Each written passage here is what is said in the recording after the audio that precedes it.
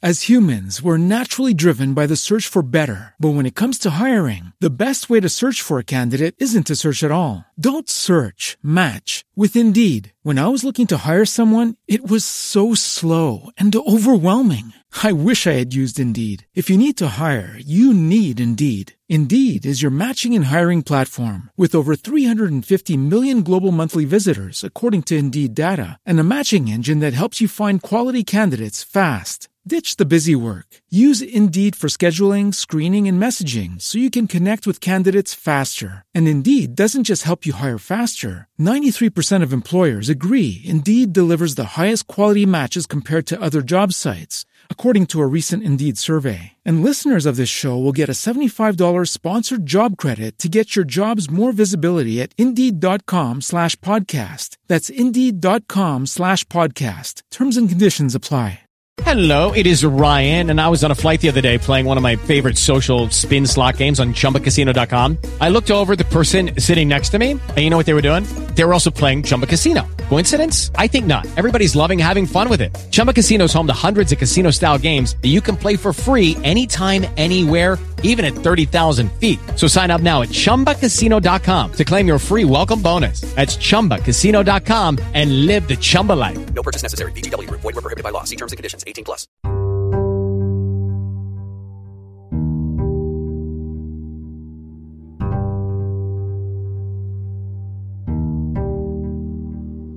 This is the Wheel of Time Spoilers podcast. Do you want to dig into Chapter 24, An Embassy? Let's do it. The symbol is the Flame of Tar Valon. And I don't think we need to talk much about this at all. The embassy is the embassy from the White Tower to Rand. And we've got the symbol of the Aes Sedai. Very straightforward. Very straightforward. Turning away from the musicians on the street corner, a perspiring woman puffed at a long flute, and a red-faced man plucked a 9-string bittern. Egwene threaded her way through the crowd with a light heart. The sun stood high in the sky, molten gold, and the paving stones were hot enough to burn through the soles of her soft boots. Sweat dripped from her nose. Her shawl felt like a heavy blanket, even looped loosely over her elbows, and there was enough dust in the air that she already wanted to wash. Yet she smiled. Some people eyed her askance when they thought she was not looking, which almost made her laugh. That was how they looked at the Aiel. People saw what they expected to see, and they saw a woman in Aiel garb, never noticing her eyes or her height. And so this is just, we have a Egwene in Caemlyn who has been gone fully native to the Aiel. Yeah, so I guess she was being kept out of the city at first because of her sickness, and now they finally let her go in. Yeah, and for a while she was like running around it, and she convinced them that running through it was just as effective as running around it. Yeah. Because she like missed people. Yeah, bad decision. That's how she's going to meet Gawain. Well, yeah. That's a huge debate. Yeah. Oh, man. We into the men's viewing ones, we actually got into that a little bit during the panel. Okay, I'll have to watch that. As to what exactly, how big is a disaster is it that Egwene and Gawain got together? Yeah, I mean, I've always disliked Gawain, but I'm also a fan of characters I dislike, if that makes sense. Sure, they are well-written characters. Yeah. Badly written characters don't make you feel anything. Right. So he's well-written, he's just well-written to be a douche. Indeed. Because just his hypocriticalness with, specifically, in the early books where he's like, you can't base anything off rumors, and then later he's like, Randall Thor killed my mother because of rumors! Right. You're like, ugh, you asshole. And many more. Yeah, and then that's just the first of many. I am a birder. I do a lot of bird watching. And so I had to note that in that first paragraph, as you read in, he mentions a musical instrument called a 9-string bittern. And a bittern is a bird. And it's a really cool bird, actually. It's kind of like a heron. And it walks really slowly. And, it's described in a lot of the bird books as having an agonizingly slow gait. So it's a really cool bird. But I think here he's talking, he's not referencing the bird, obviously. I think here he's talking about an instrument that's called a cittern in real life. And I don't know much about instruments, so I could be wrong, but... I kind of assumed it, They were the same thing? I didn't realize that a bittern was a bird and the cittern was the musical instrument. Yeah. I wonder if that's a typo. I don't know. That's a good question. Now, I think it shows up somewhere else in the series, though, because I believe that there's like a 12-string bittern somewhere else as well. But That's fascinating. they've also had multi-typos in the past as well, so... So I'm just doing a quick search. I'm finding a lot of bitterness, but not a lot of... Oh, here's one. Figures mounted. So in chapter 9, they mentioned bitterns Okay. as a musical instrument. Does it say how many strings? No. Okay. A cluster of musicians in white embroidered little blue tabards with flutes and bitterns and tambours. Gotcha. If it is a typo, it's a typo he's made in multiple places. I'm guessing it's just kind of like a on purpose. And 53, chapter 53, bitterns and dulcimers. Okay. So, in his world at least, a bittern Yeah. is a 9-string instrument. It was interesting to me, just being a birder. I was like, immediately like, what? The bird? What? But you're right, the 1, 2, 3. The cittern has 9 strings. Oh, okay. Weird. So now I'm really confused as to whether that's a typo or not, or whether he just changed the name of it in Randland. Yeah, I would guess he purposefully changed it just slightly for Randland. But Good catch. Good catch. I'd never caught that before. I thought a bittern was that instrument. yeah, I mean, if you didn't think about it, it just seems like it's like some kind of instrument you haven't heard of or something. Right. And I feel like you either have to be a birder to catch that reference, which, okay, or a musician, in which case you know it was a cittern. not a bittern. Right, yeah. I don't have a lot in the very beginning of this chapter. Basically, a bunch of people thinking that she is Aiel. Yeah, I noticed they made a quick mention of the Carahinians. I don't know how to pronounce that. Carianans. Carianans, who are kind of starting to follow G-Ito, or a bastardized version of it. Right, because they're using the sword, but it's what they think of honor. And those later become Fael's Right. spies, right? Yeah, Chafael or something. Chafael, Yeah. right? Because they end up going with Perrin to help rescue Rand, and then Fael ends up taking them under her wing. Right. Which I always kind of like that the way that goes. That's kind of neat. I love the way Fael generates a spy system for Perrin. She just kind of like scoops these aimless people up and, Totally. all right, let's go. And that does seem to be necessary for every single one of these kingdoms. You need a network of spies to feed you information, right? Or else you're just going to be clueless. Yeah. I just thought it was kind of interesting that Egwene is sort of practicing her stern looks. She's picked up from, first the Aes Sedai and then the Wise Ones, and she's going to be using them a lot coming up here soon. I mean, she is inherently a wise one, right? She Right. thinks of herself as one. Good example here is she starts to lecture somebody on the ways of G-Ito, and she's like, "Oh, right, yeah." And lectures them not on like beating a man up, but on beating him up as a group rather than Right. one at a time. I thought It's that like was that's so Aiel, so Aiel. Yep. We get a timeline here that this has been 6 days since Mangan hanged, so we know it's been 6 days since Rand fled Caemlyn and came Yeah. back to Cairhien. That part always kind of bugged me is, we see a lot in these books, and it's also kind of a fantasy theme, where people, when they pass judgment like that, they take responsibility and they like see to it themselves. And we see Rand here just, going, all right, go ahead and do it. I'm taking off to Caemlyn. Yeah, and I think that's possibly a mistake, but at the same time, he makes a point here that, like, that's the law. Yeah. And I'm not making anything special for him just because he's my friend. He broke the law. Right. And, I think it's a very important point for him to say, the law is more important than my personal friendships or my opinions. Yeah. And I mean, it seemed to work out well for him politically that way, but it did seem to be kind of a directly going against that fantasy trope. Oh, sure, yeah. No, and I like that it's written in there of like, well, if you want to say fantasy trope, I mean, that is the point of Ned Stark Yeah, totally. is, if you condemn a man, you take his head yourself. Right, and they've had that theme in the Wheel of Time with other characters, like Elaine speaks about it. For sure, at some point. I don't remember when, but... And I think Perrin even comes to a similar conclusion. Yeah, I think you're right.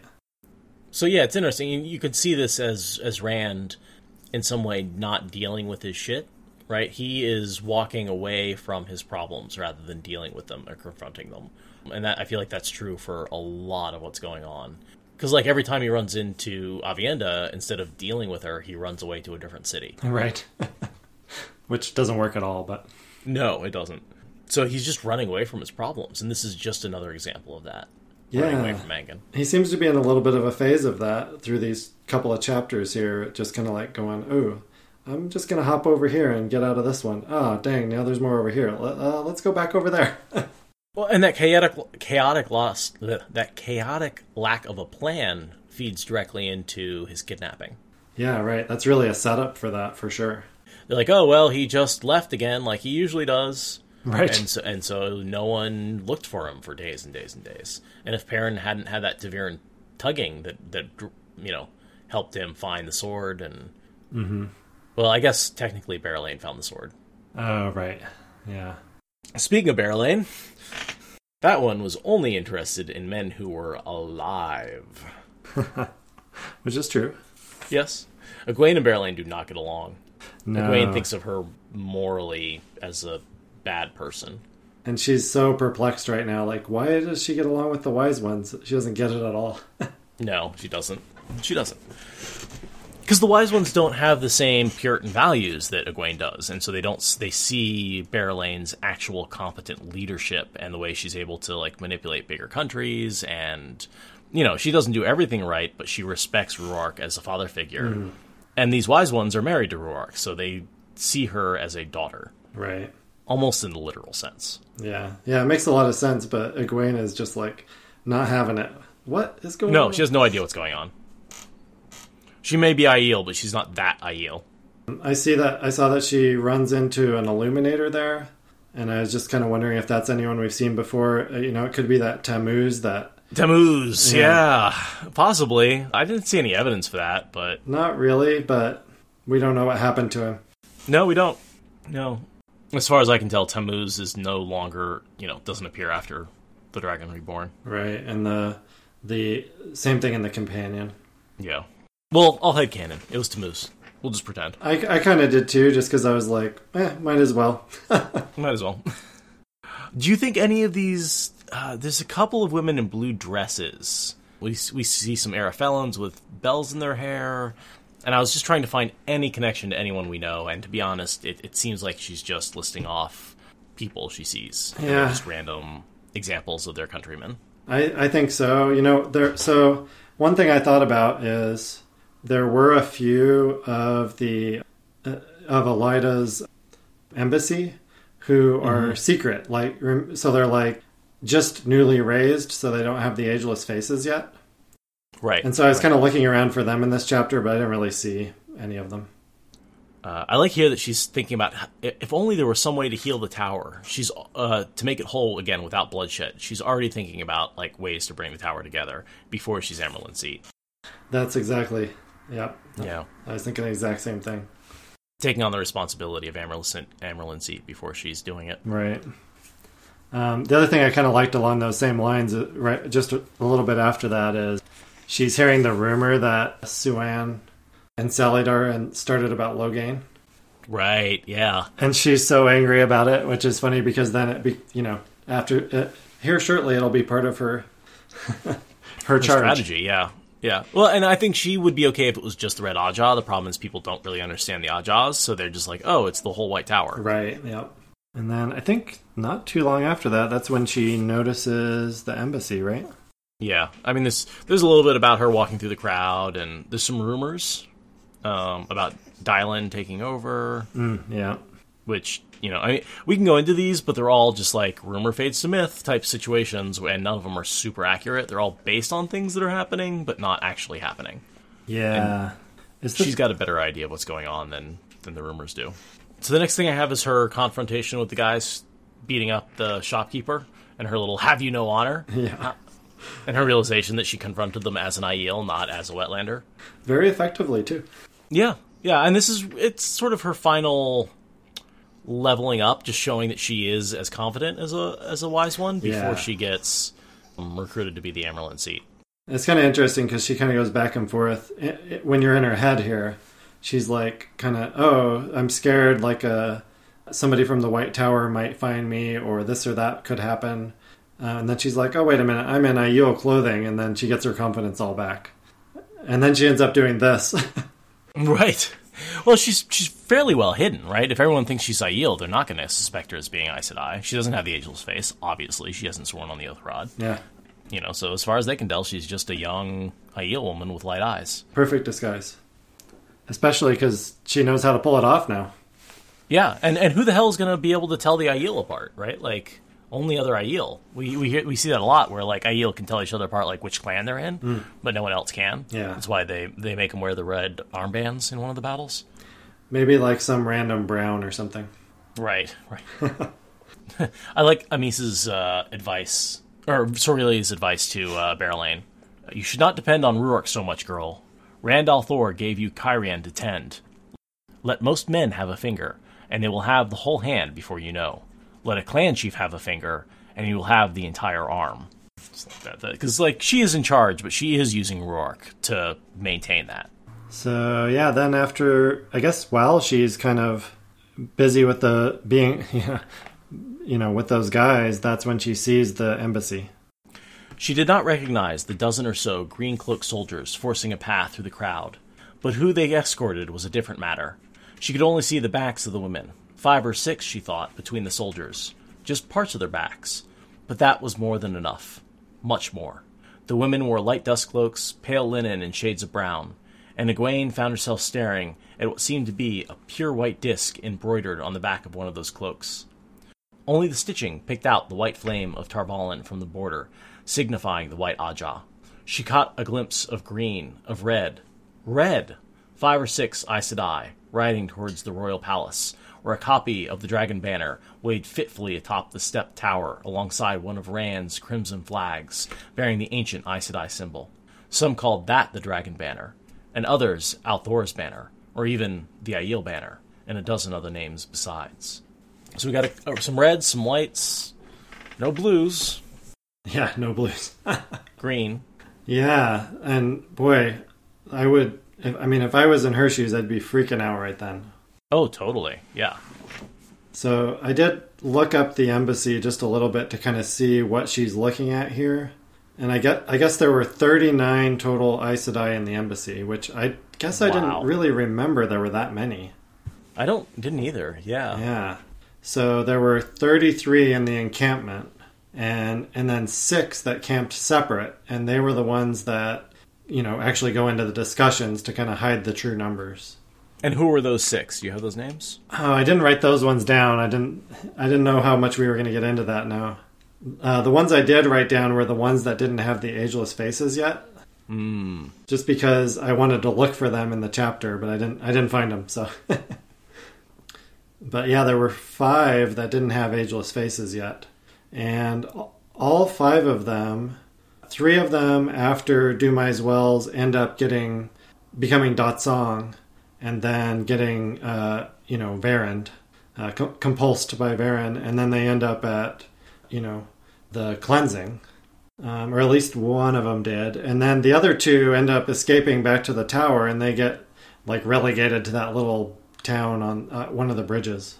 Oh, one of the bridge towns? Yeah. To hide, to kind of hide what happened. Oh, stupid Elaida and her terrible plans. Oh, yeah. So that they show up again when the younglings are around, in those towns. Are they in the last battle? I don't think so. But some of the ones that are at the cleansing do end up at the last battle. One of them was killed in the last battle. The other 2 weren't. It didn't mention that. Gotcha. Yeah, Sanderson definitely let some of the Aes Sedai just sort of be like, well, they're part of the Tower Aes Sedai. Just assume. But yeah, so out of those 39, there were 13 were red. Oh wow. Well, figures. How many were black? That's the question. Well, yeah, I didn't count that. That would have been a good one to count. Probably more than one. Definitely more than one. Getting Varund. I like Bambi's like, getting Varund is a verb, and I'm like, yep, I think we're gonna have to use that one from now on. Now, there's a couple of mentions here where she starts talking about Rand traveling. And I think that's foreshadowing for her. You know, she's trying to puzzle out, like, now that she knows it's possible, she's like, okay, if he figured it out, I should be able to figure it out. And that leads to her figuring out the whole entering Tel'aran'rhiod in the flesh. Right, the sort of half-traveling. Yeah, which I always think of that as... So I think skimming is the same thing as entering the dream in the flesh. The only difference is you're skimming through an empty part of the dream world rather than a full part. Right. I mean, that seems right to me. And then all Egwene is doing is using Bella as her skimming platform. Right. A very slow skimming platform. Very slow skimming platform. And she's, like, letting the world exist around her. But yeah, I always thought that traveling happened in sort of an empty part of Tel'aran'rhiod. Or a part where, like, it doesn't have an exact reflection. Or maybe even that sort of black space that where in between the dreams or in between the spokes of the wheel or whatever.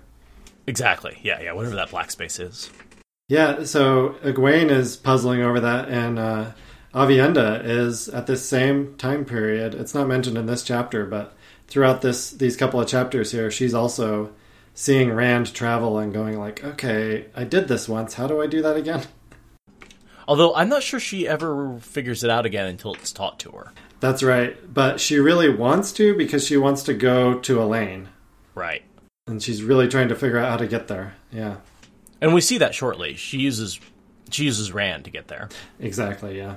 She tags along. As we know, she's got the two kinds of toe, and she can only deal with that with Elaine. She has to apologize for sleeping with Rand, basically. Right. Yeah, there's that whole line where she's like, oh, I could kill myself, or I could kill Rand. Yeah, one would solve one toe, one would solve the other, but they prevent the other one from happening. And the first time I read that, I was like, what the heck is going on here? I was just as clueless as Rand. That's accurate, yeah. Yeah, I feel that way. No, now I know it's that you know, really what she needed is Elaine to be her sister wife. That was the solution. Yeah. Her sisters, however you want to call it. So she sees the embassy. She runs right back to the Wise Ones to tell them there's an embassy. And Berelain goes off to find Ruark and then, you know, to try and prevent from being surprised, right? Because I'm sure the Tower Wise Ones wanted to pop in and be like, we're here, and have everyone scramble. Right. And so having the advance notice is helpful, just on a political level. That worked out well. Although, you know, they still don't really know the whole magnitude of what's going on here. No, not the kidnapping or anything like that. That takes a while. I mean, this is just the setup for it. Yeah, and with 39 of them there, I mean, you know, in the narrative, we never see nearly any of those. No, very few. I mean, they're in the battle, and I think that's important. Right. But they essentially become the Wise Ones' apprentices, right? Yeah, Dot Song, and then eventually, once they, you know, dig their way out of that, they either get Varend or they become Wise Ones' apprentices. Do you have anything to say about sort of Berelain and the Wise Ones? Not a whole lot that we haven't already said. Or how about Berelain and Egwene? Same. They do not like each other. Yeah, they don't like each other, but I just kind of, you know, I guess I'm kind of used to that. I don't really have much to say about it. Oh, Bambi, I think all of the embassy were aware of Galena's plan. At least the kidnapping. Yeah. No, we didn't cover that. But I do think that they all decided... It was this contingency plan where the one was like, the Grey was given an opportunity to negotiate. And everyone knew that she had an opportunity, and if that failed, then Galena took over. And everybody knew that Galena was going to be the leader. And so the only reason that would have happened is if they decided, yeah, we're going to kidnap him instead of negotiating with him. So I can't imagine that not everybody was at least somewhat aware of that plan. At least the Aes Sedai, anyway. That's the way I took it, too. I think that they all 39 of them are in on that. And right. Maybe not the beating, maybe not the keeping... You know, they were going to put him in the box, get him out of the city, and then take him out. The keeping him in the box was, I don't believe, part of the original plan. Right. I mean, I think some of them were surprised about how far it ended up going, but I think they were all in on the plan, yeah. Exactly, yeah. And like, once... Because there's the whole thing where he discovered that Min had been captured, he breaks out, he kills 2 warders... And then he gets to be punished. Yeah. And so, like, that wasn't initially in the plan of punishing him for killing the 2 warders, because obviously that wasn't planned for them to kill the warders. But Galena had orders to make it harsh. So I'm sure she would have found any... You know, I'm willing to bet that he got out and saw that Min was there because of the actions of a Dark Friend, or of the Black Oddjaw. Yeah. I have to go back and read that scene, but whoever exposed Min to Rand, I bet that was a Black Oddjaw thing. Yeah, that's probably right. I'd have to read it too. In the same way that, like, I can't remember who it is, but someone takes the hood off her face in the kin, and so the kin panic because they realize the Aes Sedai are coming for them. That's a Dark Friend. She doesn't, like, cover her face up well enough. So, I mean, that's why, that's a ways off. That's when they get the bowl and they approach the Wise Ones and all that kind of stuff. They approach the kin. Right. And the kin freak the fuck out because the Aes Sedai are coming. The reason they freak out is one of the Dark Friends didn't pull her hood far enough up. And so I sort of think of a similar thing here. Or maybe a Dark Friend was just, quote-unquote, incompetent enough to let Rand realize that Min was there with them. Just speculation. Love to check it out when I get there. I looked up this Gaishan that kind of in the background in this scene. She's a Faradarius Mai Shido that was taken at the Battle of Karheen. And that was about it. Nothing. She didn't really pop up anywhere else. No, and that's where you see sort of the Faradarius Mai are definitely more honorable. They don't seem to violate Jito in the same way that some of the other Shido do. Yeah, there's some pretty good comic relief coming up with that as well. The next thing I had on here was Egwene's wellness check. Yeah, because they don't have delving, apparently. Right, they can't delve, they don't have healing. Yeah, and so a few of them can channel that. They use physical fitness, I guess? Yeah, or some sort of strange version of a physical. Right. Yeah. Peering into eyes, listening to her heart. Like, those both seem normal, right? That's modern medicine, right? You look at your eyes to make sure you don't have jaundice. You know, you listen to the heart to make sure it's a little beat. You listen to the breathing, make sure there's nothing in the lungs.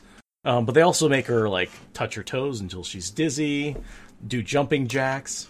The one that got me is they poured water over her head. Really? The Aiel poured water? What? You know, that's a good point. Because they're always going on about, like, if you spill a drop, you're going to get switched or whipped or whatever. And now they're pouring water over her head? She drank as much as she could hold, but yeah. I couldn't get over that they one. Did that. That's a good point. I mean, I know they're in the wetlands now, but... True. They still seem to uphold those standards, even in the wetlands, though. Maybe just because it's so rare to get water poured over your head, that's like a shock to Aiel systems to do the wellness check. That's the only thing I'd think of, is that it is so rare that they're going to do it to her. I like that. Yeah, I mean, right. An Aiel would really react to getting water poured over their head. Right. I react to getting water poured over my head. True. Right? Like, that being a situation, like, cold water on your head, I mean, it must feel good, but... No, that's another good catch. I never thought about why they... Yeah, I just was like, wait, what? Yeah. No, I hadn't thought about it. I was like, of course they did. But now I'm like, yeah, no, they wouldn't dump water. Now, you know, but at the same time, like, when Rand first goes to the waste, we see Lan, like, pour some water over his head and be like, you need this to cool you down. So, like... Yeah, I always kind of wondered about that scene when it happened. Like, I kind of expected somebody in the background to, like, glare at him or something. Right. Be like, don't waste that water. But I really do think that... So, a couple of years ago, I went on a bike trip. And I was drinking water, and I was feeling worse and worse and worse, and it wasn't helping. And then instead of drinking it, I tried pouring it over my head, and that immediately made all the difference. Because drinking it, I'd have to process it and sweat it out, whereas pouring it over my head skipped all the part where it was like sucking salt out of my system. And making me feel like crap. I've had that exact same experience with my running, yep. I think in a lot of ways, when you get to a certain level of, like, temperature and heat, it's almost more useful to dump the water over your head than it is to drink it. Because you're just skipping the sweat cycle. Right, which is totally what Lan's doing there. And I'm sure the Aiel all understand that, but I was just like, man, somebody's going to make a comment or glare or something. Maybe I'm just too obsessed with the Aiel water. No, and I think here we get a line that sort of summarizes the whole point of this chapter, which is, another year, she thought, and I will run as well as any Faradarius Mai. Which is to say, Egwene has trained to the point where she can almost keep up with someone who is trained to this from birth. Like, she has thrown herself into this so wholeheartedly that she has become Aiel. Yeah. And that, I feel, is really what the point of this chapter is. Before we send her off to go, fix the White Tower, she's basically a Wise One, and she's gone through Wise One training. And that's what gives her... It's sort of saying that's what's giving her the edge over the rest of the Aes Sedai. Level up? Yep, totally. She joined the Wise Ones in their sweat tent. For once, they did not make her pour water over the hot rocks. Rhodera did that, luxuriating in the damp heat as it relaxed her muscles. And left only because Ruark and 2 other clan chiefs, Timorin of the Migoma and Indarian of the Kodara, joined them. Tall, massive, graying men with hard, sober faces. That sent her diving out of the tent to hastily wrap her shawl around her. She always expected to hear laughter when she did that, but the Aiel never seemed to understand why she hurried from the sweat tent whenever a man came in. It would have fit right into Aiel humor if they had, but luckily they just did not make the connection, for which she was very glad. Gathering the rest of her clothes in her arms from the neat piles outside the sweat tent, she hurried back to her own. The sun was sitting low now, and after a light meal, she was ready to fall asleep, too tired to even think of Tel'aran'rhiod, too tired to remember most of her dreams, either. That was something the Wise Ones had been teaching her, but most of those she did remember were about Gawain. Yeah, so my comment that I wrote in my book at the end of that was, yuck. So here's my question for you.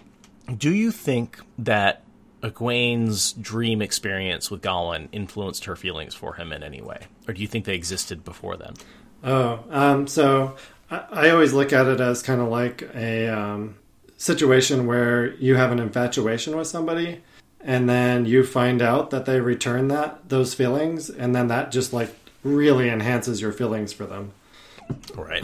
So, I've had that happen to me a lot of times, like, oh, she's kind of cute. I'm digging her. And then, either a friend of mine will tell me, or somehow I find out, or I just talk to her and I find out. And then I'm like, oh, she likes me too. And then suddenly, there's like this huge boost. So, like, finding out and... Oh, you've had that experience a lot, have you? Yeah. Way to brag. Oh, sorry. No, I'm just... I give you shit. Oh, yeah, all these women, they just find me so attractive. But so, can you imagine how intense that would be, like, experiencing how they feel about you? Yeah. I mean, it would increase your feelings so much, I would imagine. Yeah, and after this, there's no more Golod talk. After that dream. Right. Yeah. Yep. I just wanted to say thanks so much for having me on as a guest. It's been a blast.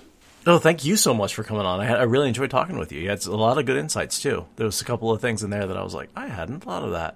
So I really appreciate that. That was a lot of fun. Great. Thank you so much for coming on. Awesome. Yeah, no, great episodes. Thank you. Yeah, I can't wait. These, like I said, it'll probably be a minute before these come out. They're a little, since we're recording out of order.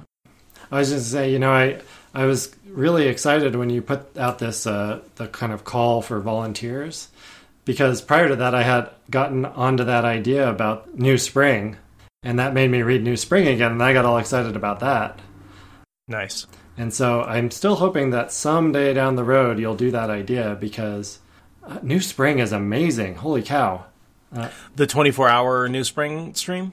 Yeah, exactly. Yeah. No, and that's... I would still love to do it.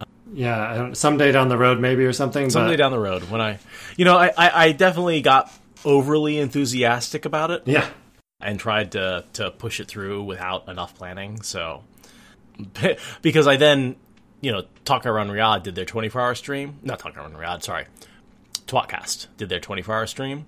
But they had a bunch of other podcasters helping them out. And I was like, oh, right. Don't do it yourself. Get help. Yeah, for sure. But no, I do... I think I talked about how I think we could get New Spring done in like 16 hours or so. Yeah, I think so. And boy, there is a lot of cool content in it. I mean, I'd read it a few times, but I've read it less than the rest of the series. Me too. And when I went and reread it, just kind of like, oh yeah, that's a good idea, I'll reread. I was like, there is so much podcast material in this. Wow. Right. So for me, it's just... finding the right time and the right partner and the right group to do that. And that's... SpoilerCon has been demanding most of my attention. Yeah. Bambi says 16 hours plus bullshitting time. Basically, yeah. So 28 hours? I don't know. So 32. Because let's be honest, it's mostly bullshit, right? Indeed, but that's the fun part. I mean, well, no. The Wheel of Time is the fun part. Yeah, talking about the Wheel of Time is the fun part. That's true. I mean, as much as I love reading it, like, I also really love, obviously, I love talking about it, in case you hadn't noticed, for the last 300-ish hours. Somehow noticed that.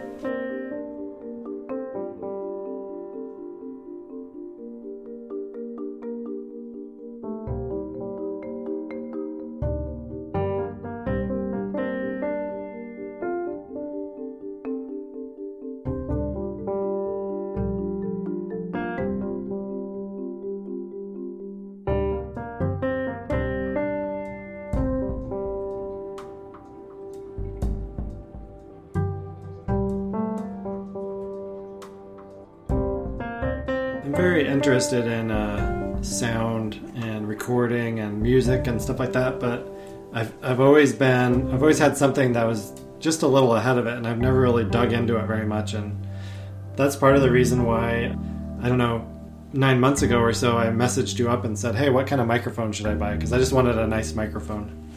Yeah. And we talked through a couple of options, right? We did, yeah, and I decided to get this Blue Yeti just because, I don't know, based on what you said, I was like, oh, that sounds good, and I didn't want to spend a bunch of time. Right. But it's been great, and the funny thing is, like, I don't know, maybe like 3 or 4 weeks after that happened, then COVID happened. Here I am working from home suddenly, and I needed a good microphone, and it was perfect. Yeah, no, I've been so happy to have this good microphone because people can actually hear me. Yeah. When I talk to them on, like, Zoom calls and stuff, and so many times you're on someone with a phone call, and you're like, what the fuck are you saying? Like... Right. I ended up, after I got this microphone, I got rid of my landline phone that I had, gotten somewhat recently because I didn't have one, but I had needed to get one to make some different calls and stuff. And I just started a Google Voice, whatever you call that, a voice over IP phone line. And with this microphone, the quality is 100 times better than a landline phone. I was amazed. Mm-hmm. And what I found is even when I call my mom, we both have iPhones. And so I call her over FaceTime, but not video, just FaceTime voice. Oh, okay. Which, by the way, is the dumbest fucking name for a call. FaceTime voice? Right. Are you kidding me? Okay, Apple, get your shit together. Anyway, but FaceTime voice is what because she just picks it up. She thinks it's a phone call. And all of a sudden, we go from, and she lives in kind of a rural area with not out good service. Okay. And so, we go from like dropping words, crackly noise, to just crystal clear the way I'm talking to you. It's like just in my ear. So, I have to try that because I talked to my parents on my iPhone, and they also have an iPhone, and I can't hear anything they say, and it's horrible. Yeah, no, and they're terrible about phone discipline and stuff like that. But the reality is the iPhones have great mics and great software processing. It's just the transmission over the phone lines is terrible. Yeah. And if you use FaceTime Chat, which is optimized for the phones, they have great noise cancellation. They have just crystal clear, almost too clear. Wow. Audio. It's like it's got maybe the sharpness turned up a little more than I'd like. Gotcha. I wouldn't mind it if they softened it up a little bit, but that's a preference thing. I'm going to try that. Thank you. Yeah, it's great. It's great. And my mom was like, I don't want to do FaceTime. I don't want you to be able to see me. I'm like, no, just the voice, just the audio. Huh. And it's like kind of buried deep in the settings as well, so you kind of have to find it. Okay. It's like you can't, but because also she went through some cancer treatment, and so she was having some trouble really enunciating. Gotcha. So the enunciation plus the bad connection plus she had a case on her phone that sort of kind of muffled the microphone. That's familiar. Yeah, and she's like, well, it's a nice leather case. I'm like, yeah, but it's blocking your microphone and no one can hear you. You need to get a better case. My parents have like 8-year-old iPhones, and they have these crazy cases to protect them, and I'm like, just get a new phone. Right. It's not that big of a deal. So she's good now. She's got a new phone and everything, and that combined with the FaceTime really changed our whole conversation because I would get 5 minutes in the conversation and I'd be frustrated, and she'd be like, why are you frustrated with me? I'm like, because I can't hear you. I'm not frustrated with you. I'm frustrated with the phone call. Yes, I relate to that so much. I'm so excited to try this out. Yeah, especially right now because I don't see them because of COVID, so I want to be able to talk to them on the phone. Yeah, no, hopefully that works for you. Let me know, and let me know if you need any help. But it's like, because I have to go into contacts, and then it's got like FaceTime, and then you have to like hit the down button, and it's got like FaceTime audio, and it's a little headset. So it's, yeah, I'm sure internet will tell you how to get to it. Yeah, that's also why I never call my dad, because he's got a Android, and I can't hear him or shit. But he texts now. He figured out finally how to text, which is mostly what I do. But it's nice to hear. Yeah. It's nice to hear their voice. It is. But if I want to call my dad, I call my mom and say, "Hand the phone to Dad." There you go. Yep. Like sometimes I'm like, I just want to watch a movie with my kid. Let's see. Let's look up this movie, and it's like impossible to find. There's no Blockbuster you can go down to anymore. There's like the Red Box, but it has 12 things in it, and I just can't find it a lot of times. And that's why I've for a while there I also stopped about 10 years ago, because I was like, oh, Netflix is great, I'll totally just use Netflix for everything. And then they discovered that Netflix was successful and started to, I don't want to say diversify, fracture the landscape, and like just turned streaming services into another version of cable and another, and created a bunch of artificial rarity. Indeed, yeah. And a big part of that is like there's a lot of things that are on none of them. Yeah, absolutely. So you can buy the Blu-ray, but I don't have a Blu-ray player. I don't even have any of that stuff anymore. I got rid of it all. Right, and I just don't have physical media. I don't really keep physical books. I don't really keep physical, copies of DVDs or copies of MP3s, copies of CDs. I live the millennial lifestyle. I move every 6 months, like. Yeah, same here, except books. I have a lot of books still. I regret making the choice to get rid of all my books. I bet. I did it at the time. I understand why I did it, and I do think like not sure I could have made it out to Portland with all my books.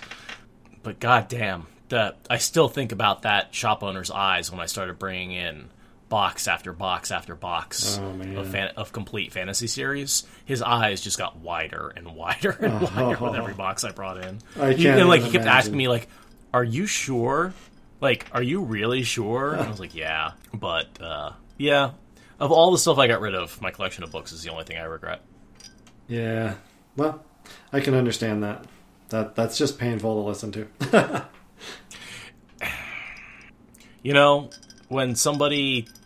When some people get depressed, they shave their head. I give away my books.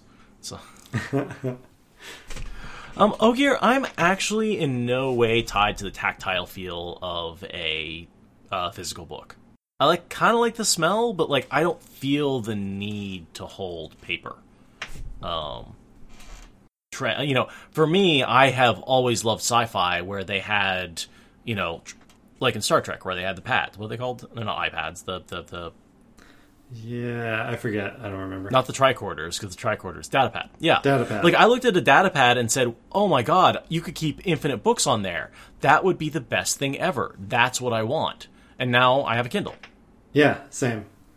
I like it all. I like audiobooks. I like physical books. I like Kindle. I like to just go back and forth through all of them. Sure. No, it's definitely, I'll switch between them all. And often when I'm with other people, I like to read, pull out the paper book and show them things. Yeah, for sure. But yeah, I remember, that's good, good point. Like, my hand used to cramp holding those books, right? Like, they were heavy. You know how many times I fall asleep and, like, drop a book on my face? It hurts. Especially a Wheel of Time book. They're huge. I'm experiencing that right now, reading it to my son. It's like, after about 10, 15 minutes, I'm like, okay. Mm-hmm. But I still use the physical copy to read to him. And I feel like with kids, that's important as well. Yeah. I mean, everything from the picture books. Kids are very tactile, very three-dimensional. They're still forming their brains. You want them to experience the physicality of things as much as possible. Yeah, definitely. One of my favorite things with him is every time we get to a new chapter, he wants to see the chapter heading, and then he wants to talk about it. He's like, well, what does that mean? And I'm like, oh, this is just like the podcast. I mean, yeah, it's exactly what we do. So when are you gonna play in the podcast? That's the question. Oh, good question. Well, he's got to finish the series first, right? Clearly. Yeah, So that's very important. That'll be a while. Well, you need to read faster, is what it boils down to. Oh, man. I read to him like 10 to 20 minutes every night. That's going to take a long time. You need to extend that to like 30 to 40 minutes, I think. Yeah, probably. There's only so much time in the day, man. Yeah. But reading should be a priority. I agree. What's his name again? His name's Ken. Ken. I don't actually think I got that the first time. Yeah, I don't think I said it. No. And I can cut that out of the episode if you want. No, it's fine. He's actually been on another podcast already. Oh, wonderful. Yeah. What did he do? He is very interested in Teslas, so he follows a Tesla podcast. I forget the name of it off the top of my head, but he listens to that one every weekend, and he's called in a couple of times, and one time they put him on with his question, and he recorded it on this lovely microphone that you recommended to me. Oh, excellent. Yeah. That's great. No, I like to hear that he's into podcasts. That's, my next generation of customers right there. You're bringing them up. There you go. He's on his way. We didn't talk about the TV show at all. Are you excited for that?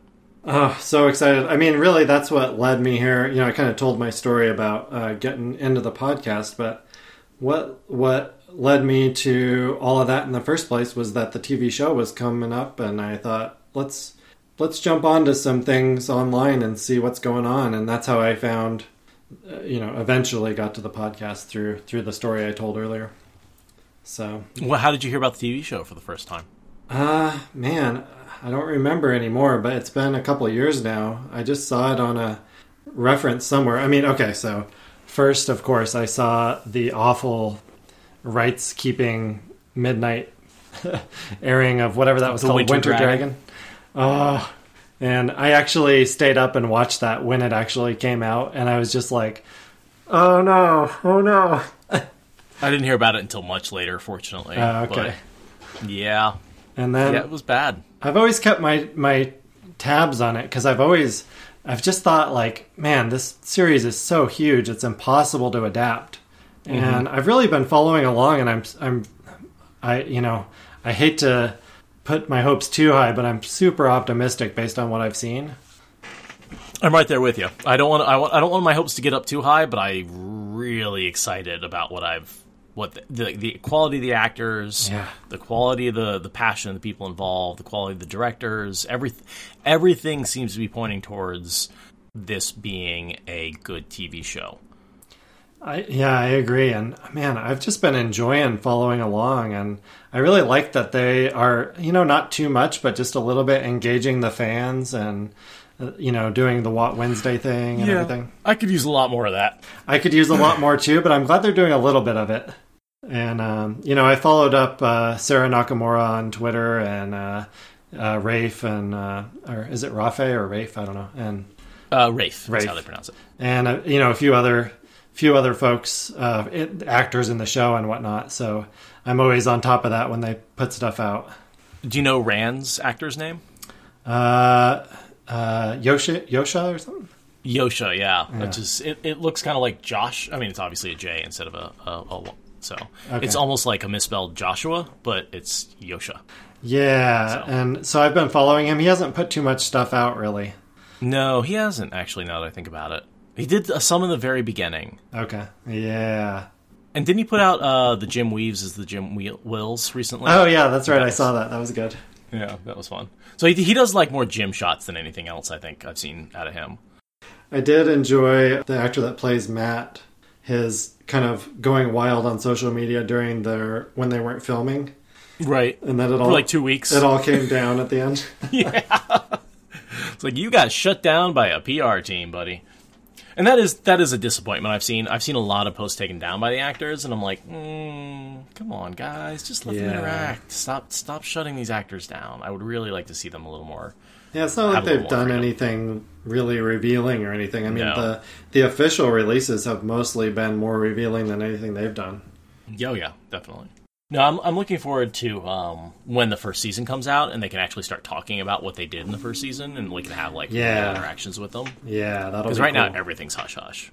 I'm also looking forward to the podcast talking about that once it comes out.